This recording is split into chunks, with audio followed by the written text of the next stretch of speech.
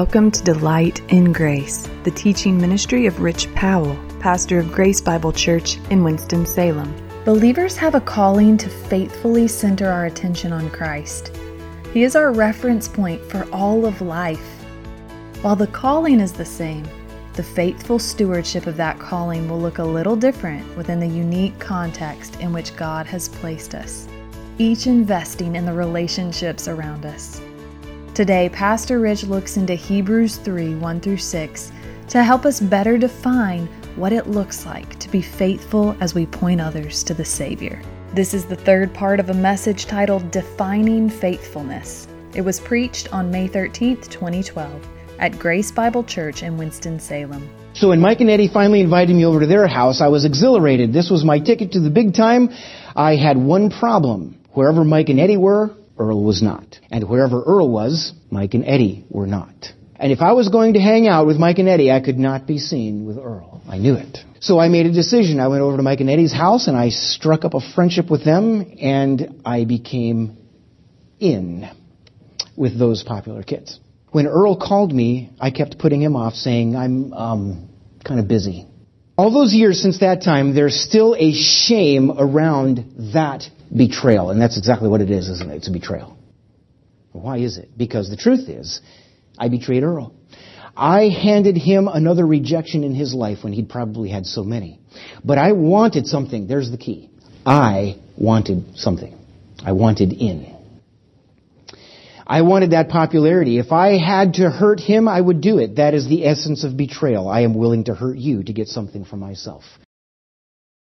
That, folks, is a profound example of an entrusted relationship that is not centered on Jesus Christ. Because it's centered on who? Me. What I need, what I want. Who defines better what I need and what I want than Jesus Christ himself? And my faithfulness is defined as centering my attention on Christ in the context of entrusted relationships. It is His character and His purpose, His principles that guide me in all of those entrusted relationships. It is not their behavior that guides me. If my behavior is guided by the behavior of other people, then where is my attention? It's on them. I'm not called to that. That's not faithfulness. They didn't die for you. They didn't rescue you to the Father. It will not be before them that you stand when time is done, but it will be before Christ. This is my calling. I will center my attention on Christ in the context of entrusted relationships. All right, here's the next part. I will continue the course. Now we have this example. Verse 3, this one has been counted more worthy of more glory than Moses, inasmuch as he built the house, has more honor than the house. Okay? Christ is much greater than Moses because Christ built the house. Moses was a servant in the house. Christ created his people. Moses was one of them. Moses was following Christ. That's what he's saying here. Moses was a follower of Christ ultimately. All right, verse 4, for every house is built by someone, but he who built all things is God. What is he saying here? This is a direct statement regarding the deity of Jesus Christ.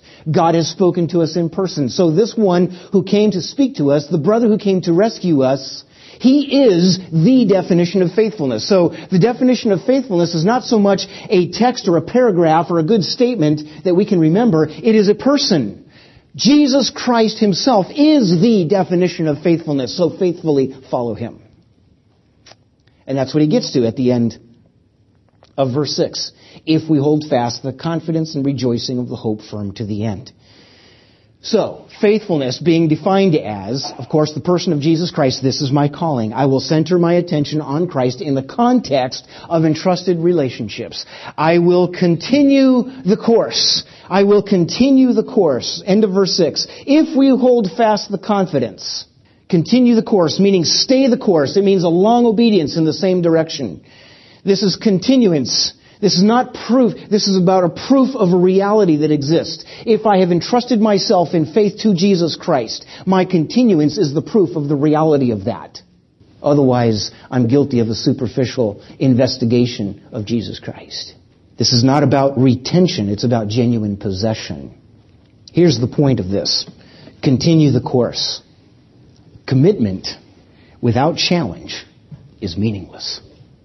Commitment without challenge is a meaningless concept.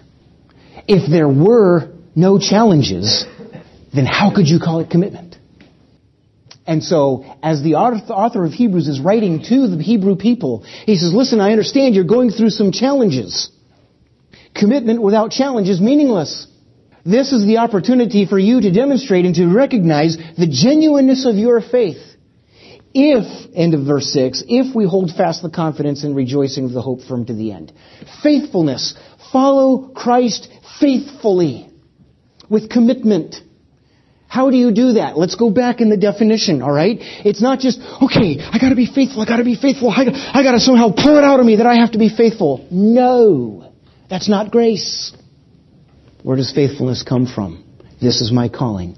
I will center my attention on Christ in the context of entrusted relationships. Chuck Colson said something very striking towards the end of his life. Chuck Colson, of course, was one of Richard Nixon's men and was caught up in the Watergate scandal, by which Richard Nixon had to resign as President of the United States, and Chuck Colson ended up spending time in prison for his involvement in that. Chuck Colson was really on the up and up in his political career. He was the poster boy for a successful politician. And he says this, while he was in prison, he came to Christ and his life was transformed. And he established the prison ministry, which has gone on for decades and has transformed thousands of lives. Chuck Colson says this, the greatest paradox of my life is that every time I walk into a prison and see the faces of men or women who have been transformed by the power of the living God, I realize that the thing God has chosen to use in my life is none of the successes. Achievements, degrees, awards, honors, or cases I won before the Supreme Court. That's not what God's using in my life. What God is using in my life to touch the lives of literally thousands of other people is the fact that I was a convict and went to prison. That was my great defeat. The only thing in my life I didn't succeed in. It's pretty amazing, isn't it? But here's the point. Those people in prison were his entrusted relationships. When he was with Richard Nixon, his attention was not focused on Christ. And all of that success led him to failure. When he was in prison, his attention was centered on Christ. And those were his entrusted relationships.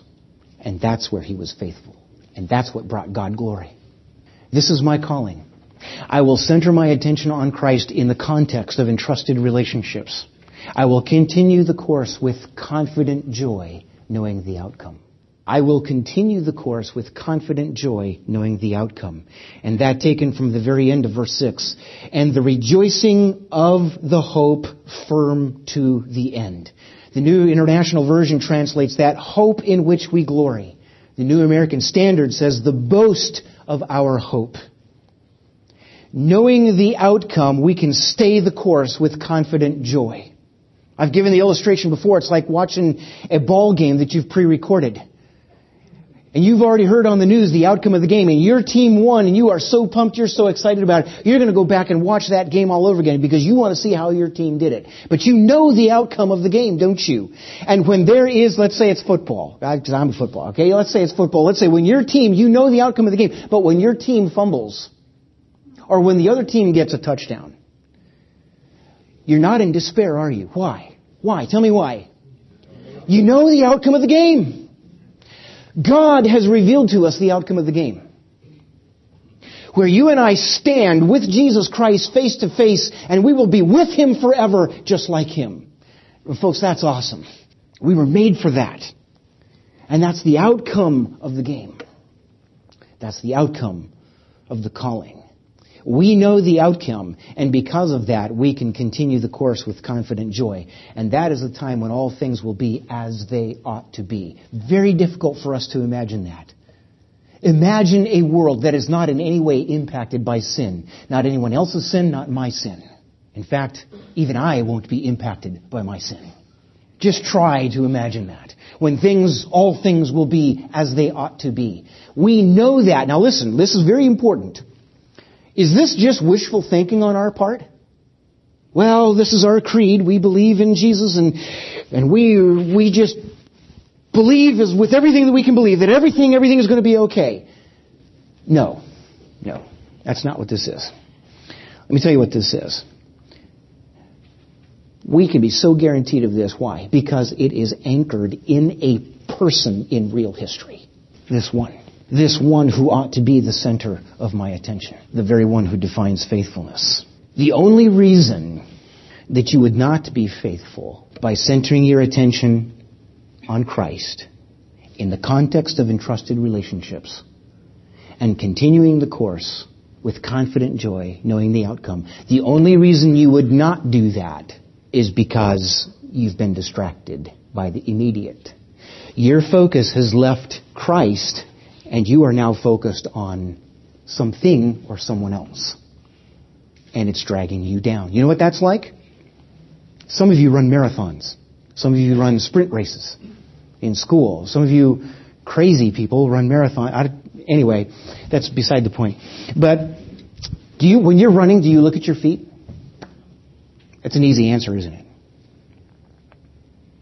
If you've lost your focus, if your attention has left Christ, and you are focusing on one of those things that's hanging on the broad rim of your hat, that's like running looking at your feet. And what happens when you run looking at your feet? You're going to wind up in the ditch on the side of the path. Faithfulness. This is the definition of faithfulness. This is my calling. I will center my attention on Christ in the context of entrusted relationships. I will continue the course with confident joy, knowing the outcome. We're so glad you've joined us for Delight in Grace, the teaching ministry of Rich Powell, pastor of Grace Bible Church in Winston-Salem. You can hear this message and others anytime by visiting our website, www.delightingrace.com. You can also check out Pastor Rich's book, 7 Words That Can Change Your Life, where he unpacks from God's Word the very purpose for which you were designed. 7 Words That Can Change Your Life is available wherever books are sold. As always, tune in to Delight in Grace, weekdays at 10 a.m.